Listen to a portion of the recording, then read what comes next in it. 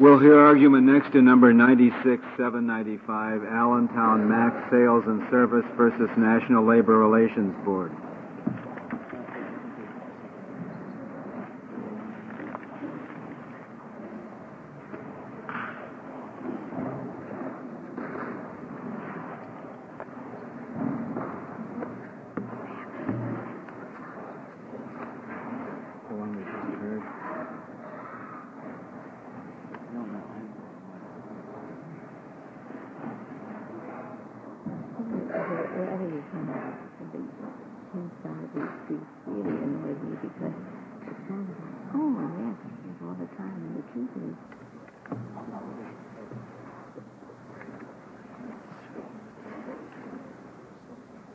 Mr. Shaw. Yes, Chief Justice, and may it please the Court. Picking up on the commentary in Curtin Matheson, this case brings to the Court's attention the issue of whether deference to the Board is owing when the Board applies the same standard to three different approaches to challenging a union's continuing majority status. In Curtin Matheson, this Court acknowledged the Board's oft-articulated standard that an employer can withdraw recognition from an incumbent union if, one, the union has in fact lost its majority status, or two, the employer has, based on objective considerations, reasonable grounds to doubt the union's continued majority status. The second test, supposedly, can be satisfied by a lower threshold of proof, although the Board typically requires clear, cogent, concise articulations by individual employees disaffected, totaling a majority, a head count. But conducting a secret ballot poll is not the same as withdrawing recognition. Obviously, in the withdrawal of recognition, the employer has preempted any vote. In contrast, a secret ballot poll, assuming fairness consistent with the Board's Strunksness standards, permits of the possibility that a majority will vote in favor of continued union representation, and the Board, in Texas Petrochemicals and its brief, disclaims any interest or desire to do away with employer polls. The Board's standard for permitting an employer to take the grave and precipitous step of withdrawing recognition should not, at the same time, be applied in the contradictory context of secret ballot polling. Why is it contradictory? I mean, I thought there was a rational structure for all of this along the following lines. The Board says we're at the point at which the presumption is no longer absolute. The employer, in effect, is going to be given three options, subject to the same condition, probable cause to believe. The three options, however, have varying risks. If the employer simply withdraws recognition and turns out to be wrong, the repercussions are presumably going to be very great. If the employer asks for an election, perhaps the repercussions may not be so great, but they're going to be serious. If the employer decides to take a poll, the repercussions, and loses, the repercussions perhaps will not be quite so great. That's not quite so disruptive. What is irrational about saying, subject to the same fact premise, the employer is going to be given an option of going A, B, or C, depending on the degree of risk that the employer wants to run if the employer turns out to be wrong? Well, Is that irrational? No, I don't. I think it's not. I think it's not rational, given the predisposition of the Board, the Court, everyone, that a poll or an election is a much, much better preferred test to measure employee sentiment than what has been for 40 years the Board's articulated standard in Celanese, that an employer can withdraw without a poll. I understood your claim to be here, if perhaps it's a claim of irrational, that the Board's requirements for taking a poll are so stringent that they almost make a poll unnecessary. Well, they make it irrelevant, a legally irrelevant act, the Board's regulatory scheme that accepts as valid a secret ballot poll only and only if the employer has so much evidence before taking the poll that it could have withdrawn recognition without it. Well, are you saying that if the standard of cause that were applied to each of these three options were something less than what you characterize as the head count, that there would be nothing irrational, nothing really to object to in having the three options subject to the same factual condition? Well, I suppose a reasonable doubt, if it were different from a head count, and indeed it were applied as if it were the totality of the circumstances, perhaps the complaint wouldn't be so vehement. But would it be would the scheme be irrational? Yes, I think it would be irrational to mandate the same requirement for a withdrawal of recognition without a poll, because what the board has elevated as value in allowing an employer to withdraw recognition with or without a poll, because the same standard applies, or even processing the favored RM petition, the management petition, is a head count. But suppose the same standard didn't apply. Isn't your real complaint here that reasonable doubt, that the agency says reasonable doubt, but that you had reasonable doubt here, but that would not suffice without a head count? Without a head count. That's clearly a complaint. Yes, sir. Well, isn't it the essential complaint? Because if they treated reasonable doubt as reasonable doubt, you would have the three-stage process that Justice Souter is talking about. The three different ways. Well, reasonable doubt, the head count, or... But I don't think the test should be dependent on the risk factor. I don't think the risk factor is... Well, but you may have a gripe with the board that they set it up that way, but that's a very different thing from saying that it's irrational to the point that a court would be authorized to strike it down. Well, the reason that it's irrational, I suggest, is that it is internally inconsistent. It encourages conduct that should be discourages. It encourages conduct to withdraw recognition without any poll, board or employer conducted. But it does that because they, as you put it, they are insisting on a head count. Isn't that the reason? No, I think that the reason that the board is insisting on it is that they are nervous about withdrawals of recognition, appropriately so, and would prefer, as they've acknowledged, and all would agree, that the RM petition be utilized as the standard. And what they have done is, I think mistakenly, in U.S. Gypsum, after 20 years of not doing it, in 1966, said we are going to have the same elevated standard for processing an RM petition as we have to permit an employer to withdraw recognition without any poll whatsoever. And do you have to say that it's irrational before this court can rule in your favor, or can you say that it's inconsistent with the board's precedent? I think inconsistent with the board precedent. I think either one. Why? Can you tell me why this is inconsistent with the board's precedent? Is it primarily because of the definitional content that we ought to give to the reasonable doubt standard? Yes, I think the reasonable doubt standard, as articulated by the board in Celanese and reiterated even in the 1990s cases, is a totality of circumstances test which they fail to apply. But doesn't the reasonable doubt standard also apply to withdrawal of recognition?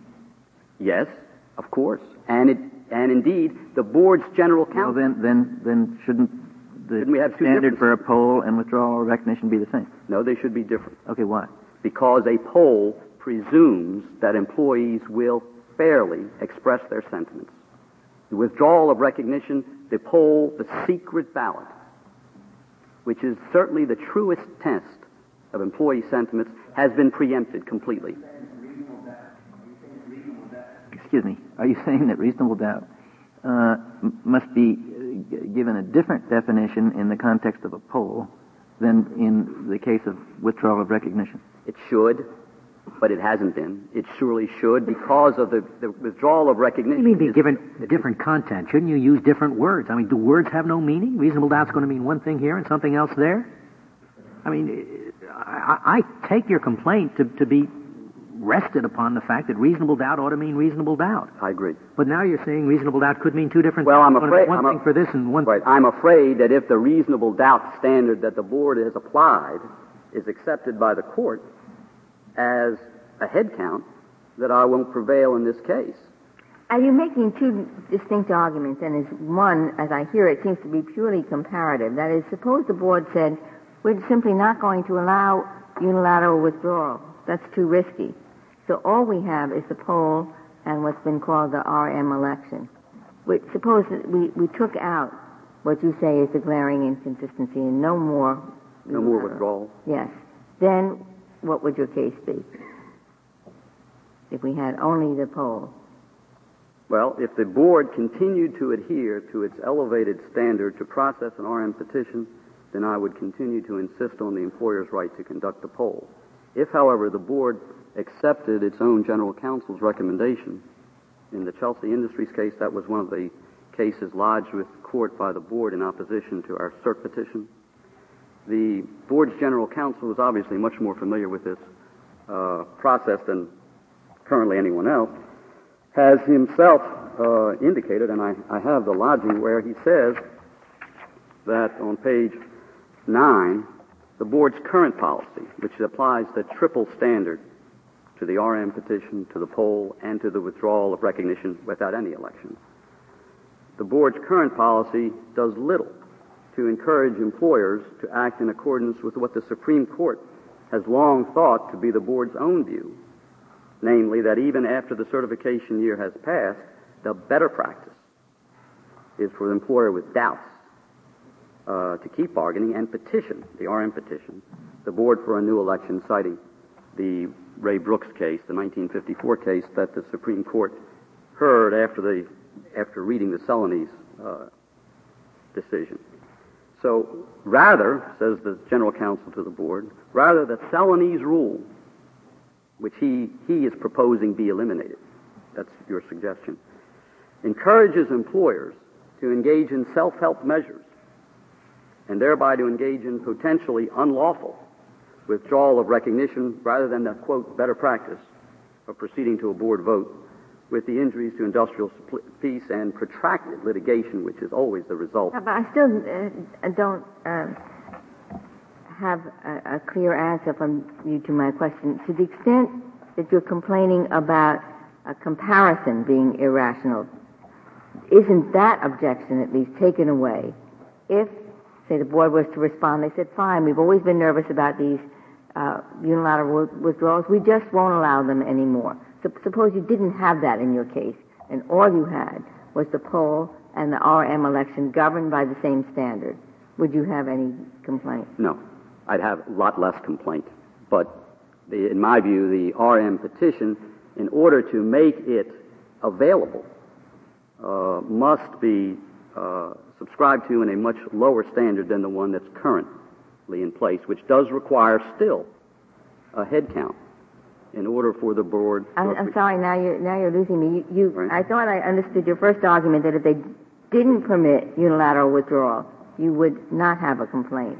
But now you seem to be saying even if they didn't permit... If they do not honor what's called a good faith doubt, which is a totality of the circumstances, still required a head count applicable to the RM petition and the conduct of the poll before the poll would be validated, yes, I would still object because the good faith doubt would be obliterated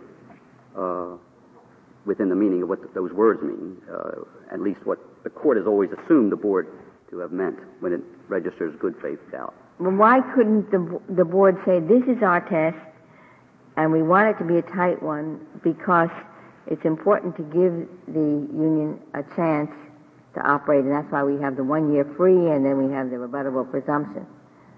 So to keep that tight, we have to have a stringent standard of what you must show before we'll let you get an election or take a poll. What would be illogical about that? Well, the reason for that is that it seems to me the best way to resolve a doubt is to have a poll rather than to require the employer to submit evidence. But if the board's rule is you have to have more than a doubt, is that tell me what You seem to be saying that that would not be a permissible construction of the statute. That would not be a permissible construction of good faith doubt, correct. But the good faith doubt doesn't come from the Act. No, it comes from the board, and if the board says that a good faith doubt standard will apply to RM petitions and to polls, then the head count would be impermissible as the test to determine whether or not either the poll or the RM petitions processing should go forward. What was the good faith reasonable doubt in this case? You assert that there was here a good faith reasonable doubt. Yes. Based on what? Based on the 6 or 7 employees credited by the board claiming disaffection from the union, several other statements from other employees not accepted by the board, but nonetheless indicating a lack of interest or support for the union, the statement of a night shift employee who said all 5 or 6 night shift employees do not favor the union, and most importantly, the comment by Ron Moore, the shop steward and union committeeman, who says to the employer that with you as the boss with the new company, if a vote were taken, the people would not support the union. I don't think the people want the union with you as the boss. Is there any theory you can advance to tell us that that should constitute good faith doubt in the context of taking the poll, even though it might not be for withdrawal or recognition? Yes, because what the board has articulated as elevated, as favored, are individual names. Had Mr. Moore said, and here are the names of the people that I think would vote against the union, the board would prefer that. They'd like that. But that's a remarkable elevation when everyone would agree that a better resolution of true employee sentiment would not be Mr. Moore's articulation of here's the list over here and here's the list over here, but rather to allow all the people vote in secret. And that's what happened here. They voted in secret. There's a specific finding that there was a non-coercive setting, that the union had noticed. The union lodged no protest over the vote, nor made any comment concerning it. All the employees participated. I can't imagine a better test of true employee sentiment than the poll that was conducted here. I'm sorry, Mr. Shore, isn't one answer to the objection that you're making, which I have to say in the Moore example I think is a very serious objection. But isn't one answer to it this? Sure, the best way to find out what's really going on is to have an election. We agree. But we want the standard for calling the election to be high. We want the standard of doubt to be a high one because there's another value involved. And the fact is the promotion of industrial peace and the promotion of stability is going to be served over the long haul by fewer elections rather than more elections. And that's why we're going to have a high standard.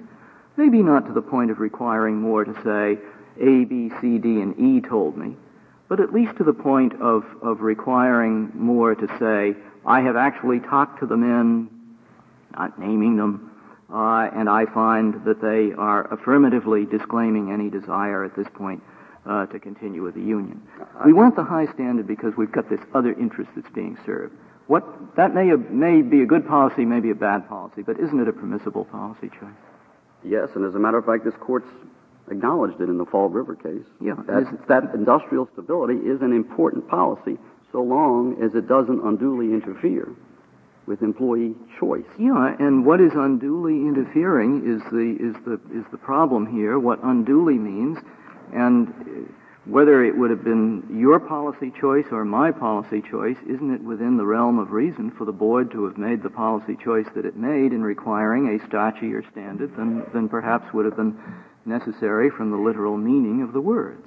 Well, one of the things that's constantly crops up in the board's brief is the issue of remand, because both you and Justice Ginsburg now let's assume we don't have withdrawals of recognition for the moment without a poll, which is clearly not the rule. It may be a wise rule, but it's not the rule. And when they apply, the board applies to the polling standard and the RM standard, the same standard that they would apply to an employer without any election, to do exactly the same thing and just litigate the case for a couple of years, is exactly the reason why the board's current standard, I don't suggest you said it, needs rethinking, relooking not inconsistent with its own general counsel's approach. And maybe it does, but that's a step away from the kind of irrationality upon which invalidity has to be predicated. Mr. Shaw, may I ask you, in judging your claim that there was inadequate evidence to find, or that there was plenty of evidence to show good faith doubt, you relied in part on the testimony of this man Moore. Yes, sir. In judging the case, should we do so in view of the fact that the hearing examiner discredited him and the board discredited him and said his testimony was not reliable and not entitled to much weight, as did the Court of Appeals? No, I think I beg to differ. I don't think they discredited it at all. I think they believed. They said it was not entitled to much weight. Yes. Yeah. Yes. So that the fact that he said it, the fact that he said has been credited. Yes. The weight. That whether or not his recounting of what other people had said to him was entitled to weight is a matter that we should exercise our own independent judgment on, or just absolutely. If you're going to weigh what a good faith doubt is, I cannot imagine that you would ignore that. And we should just sort of ignore the reasons why the board, the hearing examiner, and the Court of Appeals gave less weight to that testimony than you think. Oh no, I don't mind arguing with those reasons. One reason that the board gave is that there was no way to verify what he said. You're not sure whether he was referring to a majority of the predecessor employer. Well, and number one, employer. as to the predecessor business, this court and the board says we presume the same degree of sentiment for the union to a successor as we do a predecessor, or lack of sentiment, I suppose. The same rule applies. Number two, as I remarked on before, it is true that I didn't know, no one would know with certainty that Mr. Moore was accurate. Hasn't the board held in other cases that the employer or that the board itself should rely on statements of shop stewards? Sure, absolutely. What are your best cases? J&J Drainage is the best case that I can find. It's one cited by them, and the only distinction between... Why would they have treated this steward's testimony differently than they do in other cases?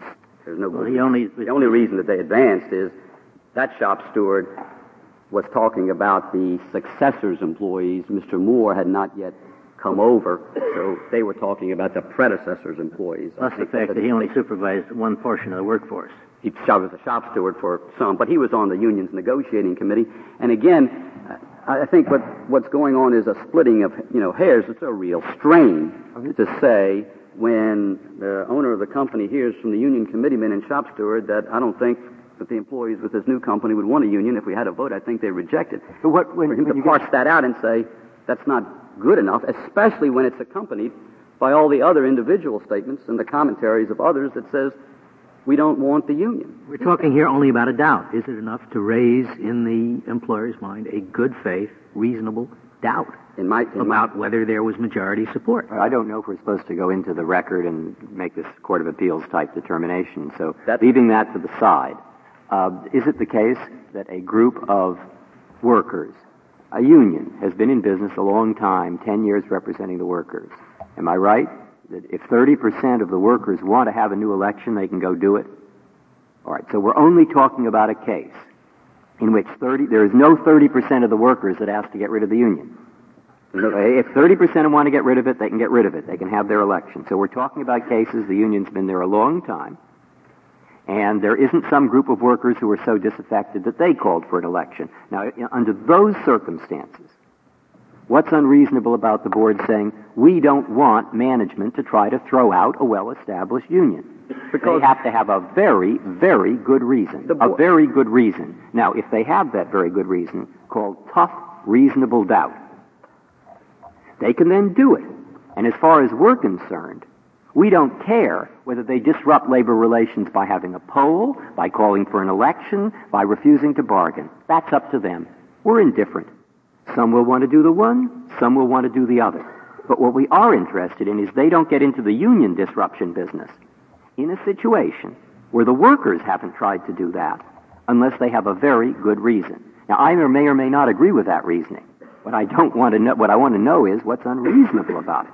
Well, what's unreasonable about it is that the employer is required to bargain with a majority union under Section 9A, and as a result, a whole litany of cases have come out about how you test the union's majority status in a successor case like mine, a reasonable good faith doubt of the union's majority status is supposedly, that's articulated by the board and this court, as the standard.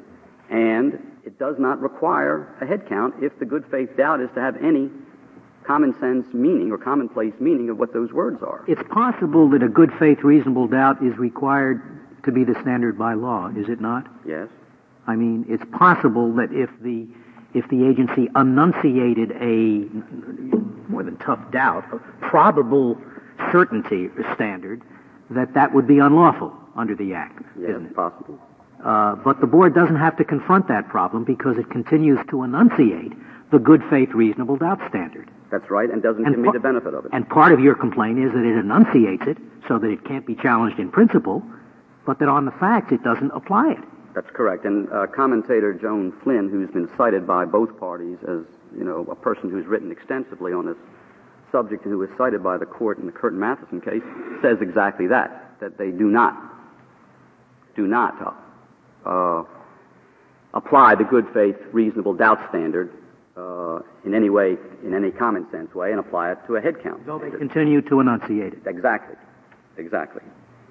But in response to your question, it seems to me internally inconsistent if you continue to allow a withdrawal of recognition without a vote.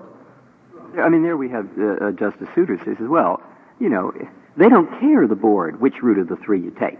They don't care. They find them all disruptive to labor relations. And some employers will want to do the one, some will want to do the other. Each route has different consequences for the employer. Some employers would think, we'll take a poll first. We want to be very careful. We don't want to get the union to hate us. Others will think, I'm just going to bargain. I don't care whether they hate us or not. That's up to the employer. Well, let me tell you what the board explains as in its own brief, which is that many employers, as you said, acting in good faith and wishing to convey that good faith to their employees would not wish to withdraw recognition from a union unless they could first confirm whether or not the union, in fact, lacks majority support. And polling is one method of making that determination. That's exactly what I did here. It's exactly what I did. So your real complaint is you had the good faith reasonable doubt, and they found that you didn't.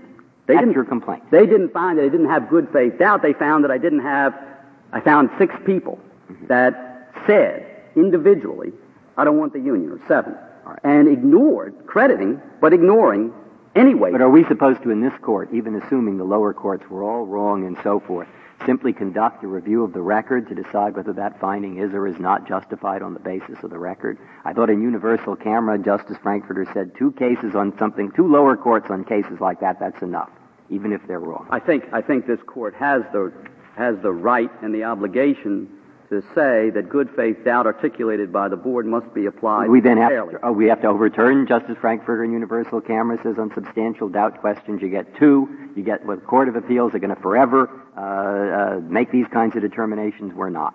No, of course not. Mr. Shaw, maybe I don't remember the record right, but I thought that the ALJ had said, but even if it's that lower standard that the other courts, he wouldn't find enough. That I don't even find that low threshold. Correct, and the reason that he didn't find a low threshold, and the board articulated the same thing, is that they only considered it in conjunction with the 6 or 7 that were specific articulations of union disaffection, and in either case, the high threshold or the low threshold, no one is contending that 6 or 7 is enough for anything. And what they've done in the high threshold and the low threshold, the board and the ALJ, is to ignore completely what weight to attach to Mr. Moore or to the other statements. Thank you, Mr. Nectarine. I think you've answered the question. Thank you. I'm not Mr. Nectarine, I'm Mr. Shaw. Mr. Nectarine will hear from you. Mr. Chief Justice, and may it please the Court, as Justice Breyer has suggested, once employers have decided to engage in collective bargaining and have settled on a union to represent them, the National Labor Relations Act prescribes only 2 ways of testing whether that union continues to command majority support. First, the employees themselves, whose interests are most directly at stake here, may, upon a showing of interest by 30% of the bargaining unit, petition the board to hold a decertification election. Alternatively, the employer may itself petition the board to hold an election if it can present a reasonable, solid basis for believing that the union has lost majority. But the board also allows an employer to call an election, take a poll, if the employer has a reasonable doubt. That is correct. The employee support. I think that's what we're talking about. The board seems to articulate as its standard here, and maybe it doesn't have to set that standard, but it purports to say a reasonable doubt will suffice. But in fact, it is, in practice, asking for something more than that. That's what troubles me. And there is an unbroken line of cases where the board, although mouthing some reasonable doubt standard, is in fact calling for something more. They have to know the answer by a head count before they say it will justify polling the employees. And it's just such a bizarre case here where, in fact, the poll shows, of course, there was a reasonable doubt. There was more than that. There wasn't any support. So, I mean, it's just a very strange posture. Justice O'Connor, I have a couple of answers to your question. First, I think it's important to recognize that the term reasonable doubt does not mean here what it would mean in the criminal law context. The board develops its policy. The board is using it like beyond a reasonable doubt. I thought the standard was a reasonable doubt. To the contrary, Justice O'Connor, the board's standard means that the employer must have a solid, reasonable basis for believing that the union has lost majority support. The board is not using the term doubt here to mean uncertainty. It is using that term to mean disbelief. I see. The words mean whatever the board chooses them to mean. A reasonable doubt means he is doubtful for good reason whether the union has majority status. What else could it possibly mean? Justice Scalia, the board has to develop its policy through the course of adjudication. And in the course of adjudication, I think the board has been quite candid that this is a tough standard and it is difficult to meet. So it is not a reasonable doubt standard, then? The board speaks English, doesn't it? Mr. Chief Justice, the term doubt does have two different meanings. One of them means vague uncertainty, and that is the way in which we use it in the criminal law context. I think the board has been quite clear that that's not what it means when it uses the term. Here, doubt means disbelief. And what the employer has to show is a solid basis for believing that the union... I simply don't understand your statement that doubt means disbelief. Doubt may lead to a state of mind that further investigation would produce disbelief, but doubt, I don't think anywhere is equated with disbelief. This is how the board uses the term, and to the extent that it's become a term of art, it's not confusing to anyone because the board is quite candid about the rigor of the standard that it applies here. Right. Well, even if we accepted that, the doubt means disbelief. Good faith, reasonable disbelief. Is the only way you can have good faith, reasonable disbelief to conduct a head count? Justice Scalia, good faith and reasonable. You have the shop steward who comes in and says, geez, I don't think there's a majority support for you. I disbelieve whether this union has majority support. It seems to me it is in good faith. It seems to me it's entirely reasonable. And yet the board says, no, that's no good. You have to do a head count. What the board requires... Disbelief doesn't get you to that, it seems to me.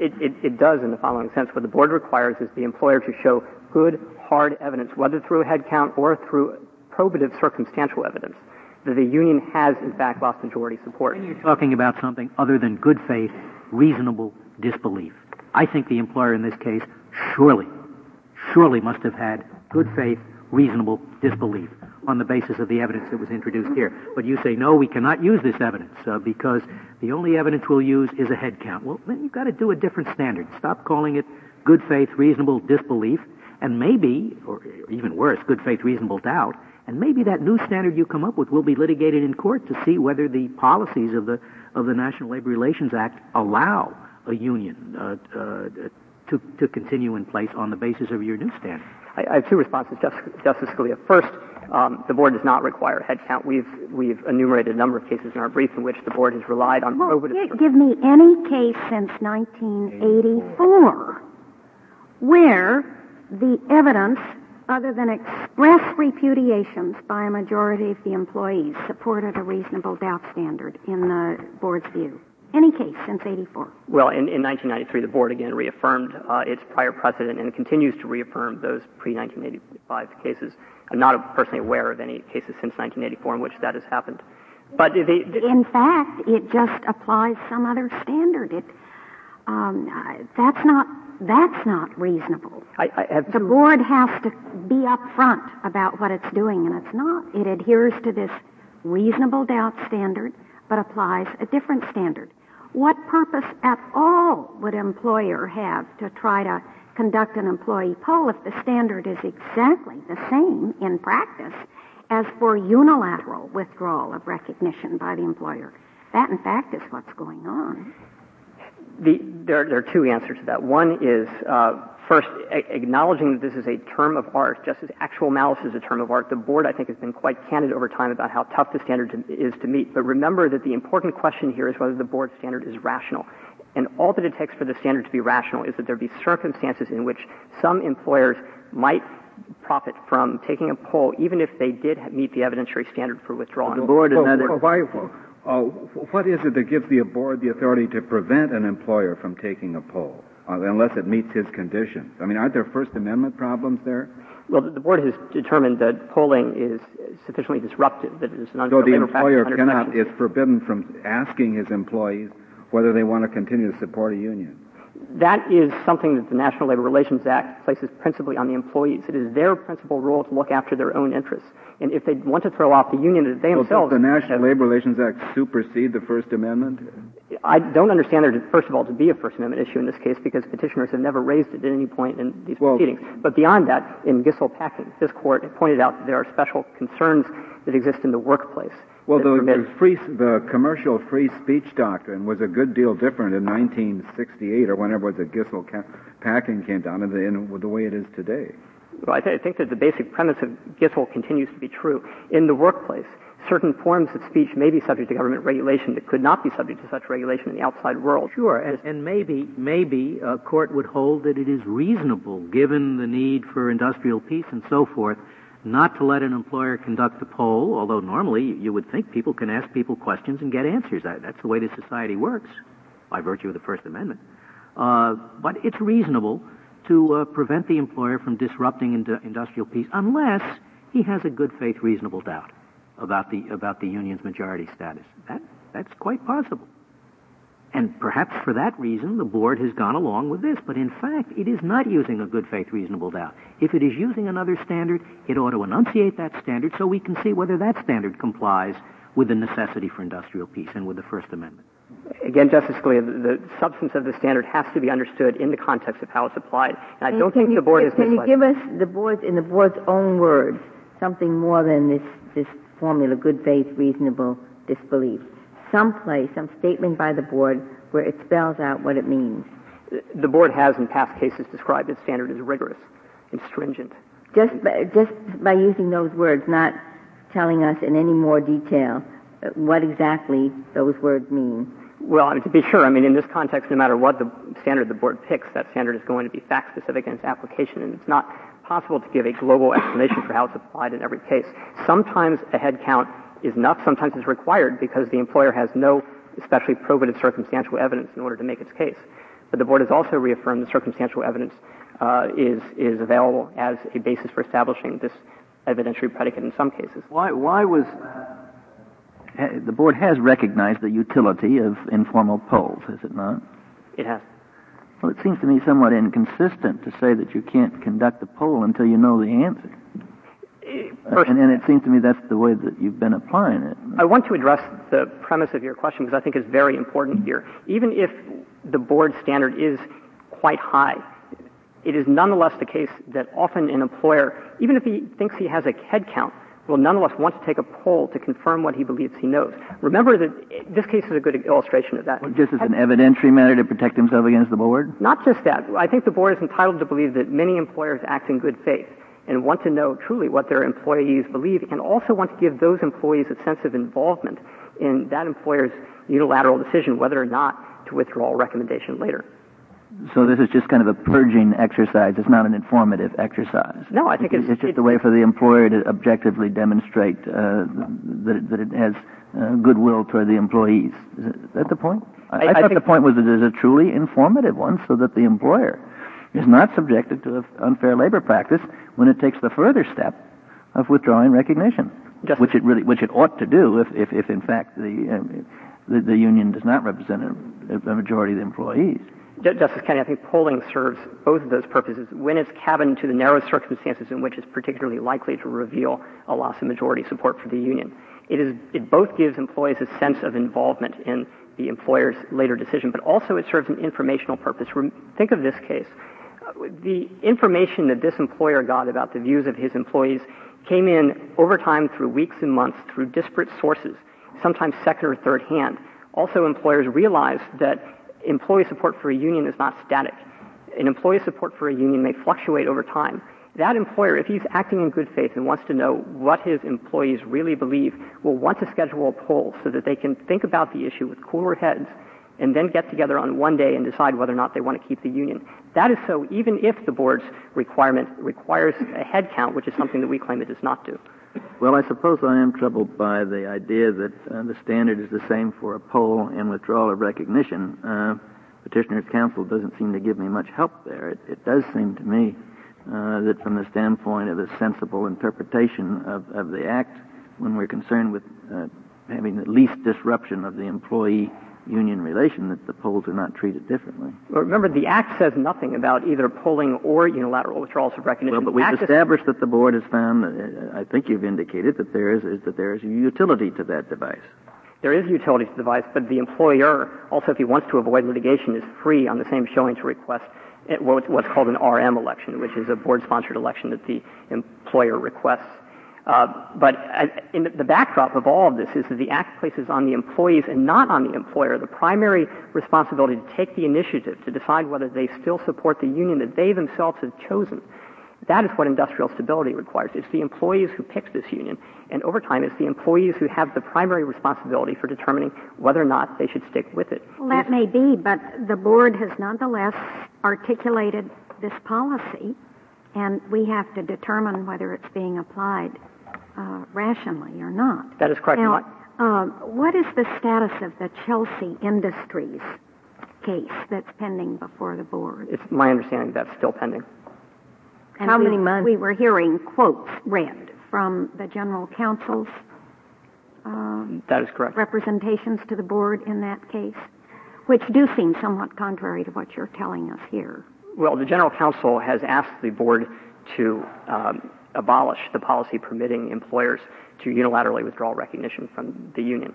And so what he's proposing is an altogether different scheme. What petitioners are proposing is that the board keep its current standard and also be subject to a different substantive standard for polling. But our submission is that so long as the board permits both unilateral withdrawals of recognition and polling, the only requirement is that there be some marginal utility to polling. It is true that the board could altogether abolish polling if it wanted to do that. But I acknowledge what has been recommended, and how long has this Chelsea case been pending before the board where this rethinking this area has been proposed? I'm not sure of the answer to that question. I know that it's been pending since last spring when we filed our opposition. I don't know how long before then. But, and you have no indication of when it would be decided? I do not. But you said in your brief that if the court disagrees with your position that this is all right, just to approve what the board has ruled, that we should remand to let the board do what? What would happen in this case? That's what I didn't follow your argument. Well, ordinarily when a court determines that an agency's administrative scheme is irrational, the proper course is to remand to the agency to determine what would be a rational scheme in the first instance.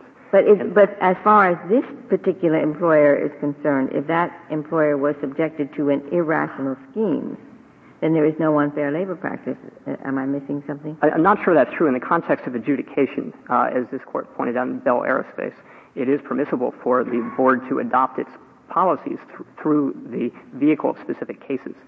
And it would be the board's role in the first instance, as this court pointed out in food store employees, to determine whether any new policy could fairly be applied retrospectively to these petitioners.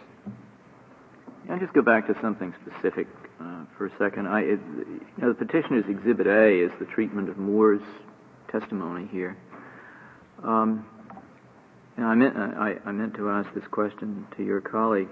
At the time Moore made his statement, which the board discounted, was there a question as to whether Moore would be hired, whether he would be among the 32, or whether he would be let go?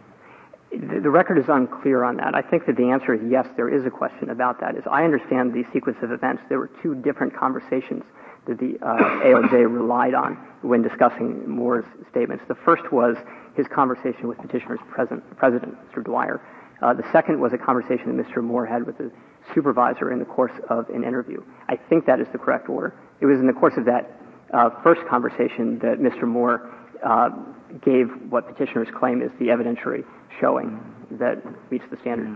Because the board didn't discount it on that basis, though, did it? It did not.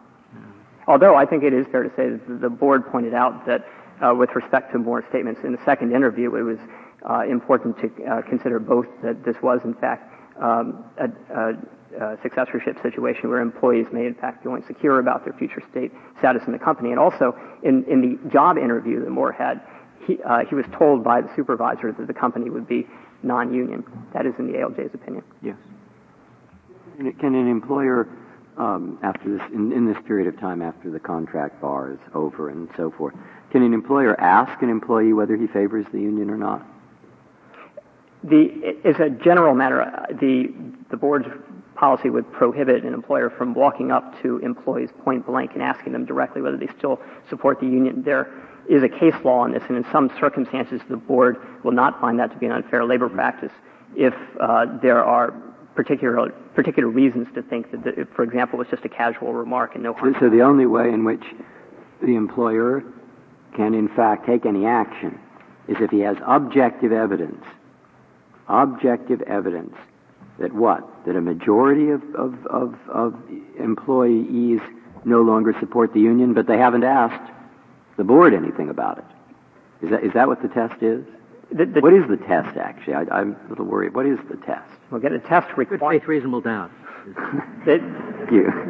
What the employer must have is a solid basis for believing the union has lost majority support. They can establish that either through a head count or through... I thought the board said they had to have a good faith, reasonable doubt. You keep articulating the standard as something else. Well, like actual malice. I really thought, and I want you to answer whether I'm correct, that the board standard is a good faith, reasonable doubt. Now, are those the words that we use?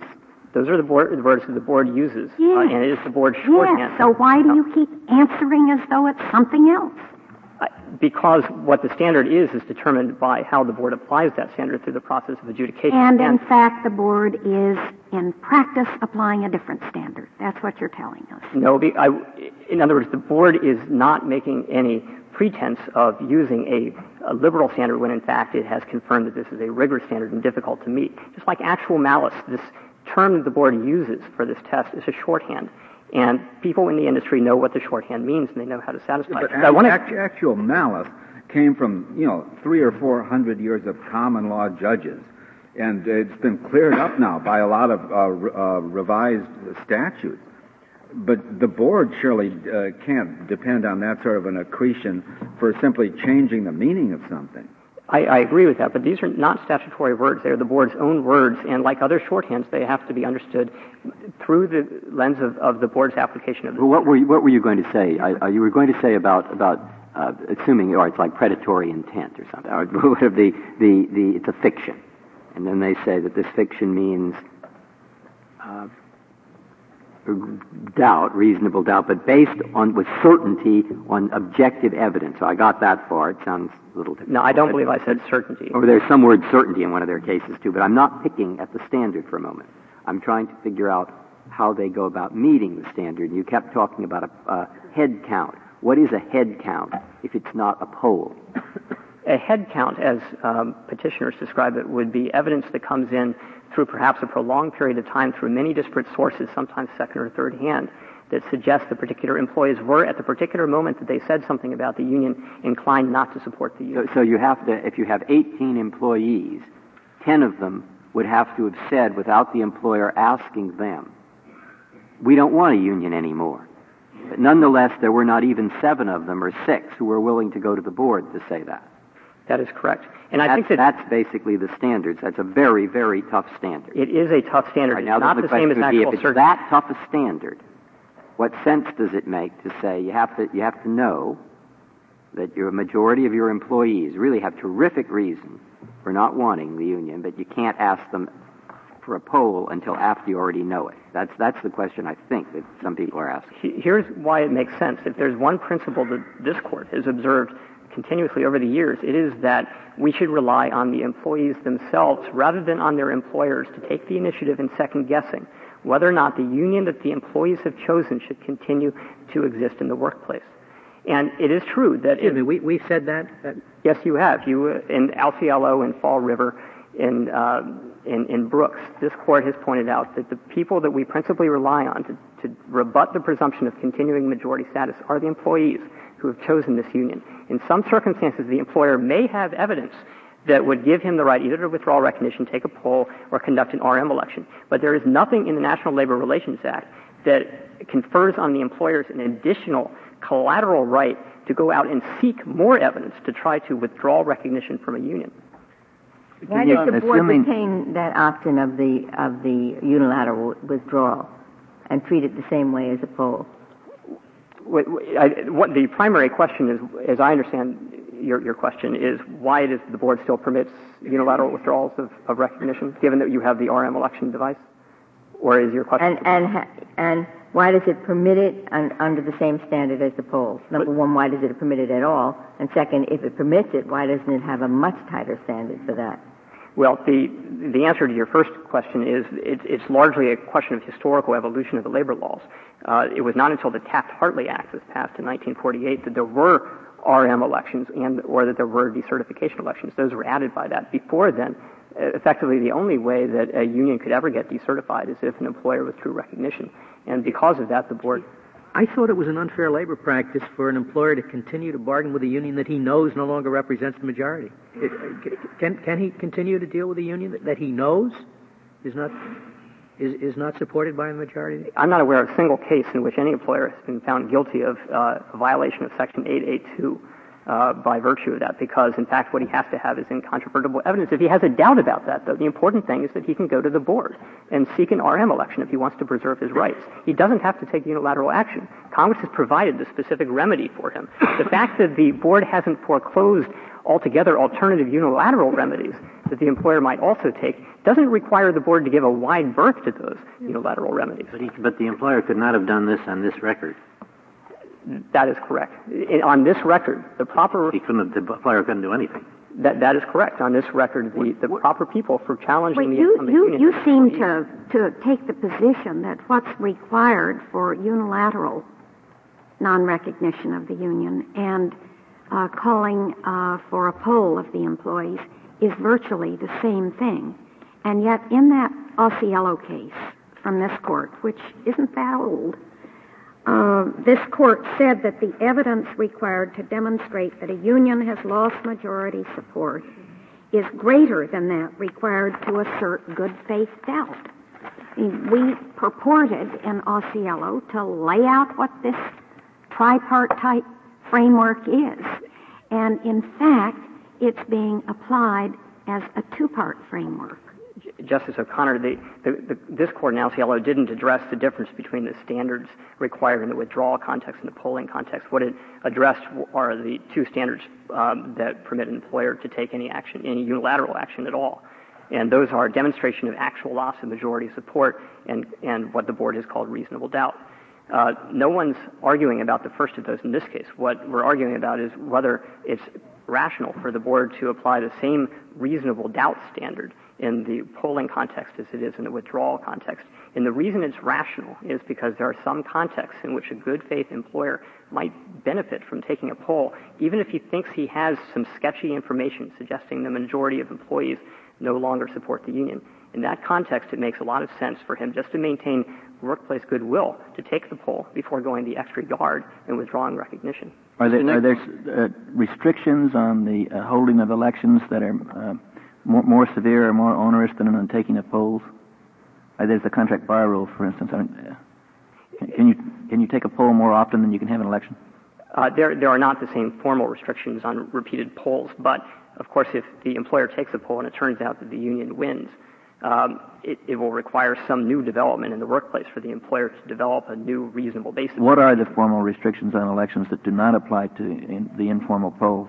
I think the primary one is the one that you just identified, which is that as a statutory matter, you may not conduct a new election within 1 year of the prior election.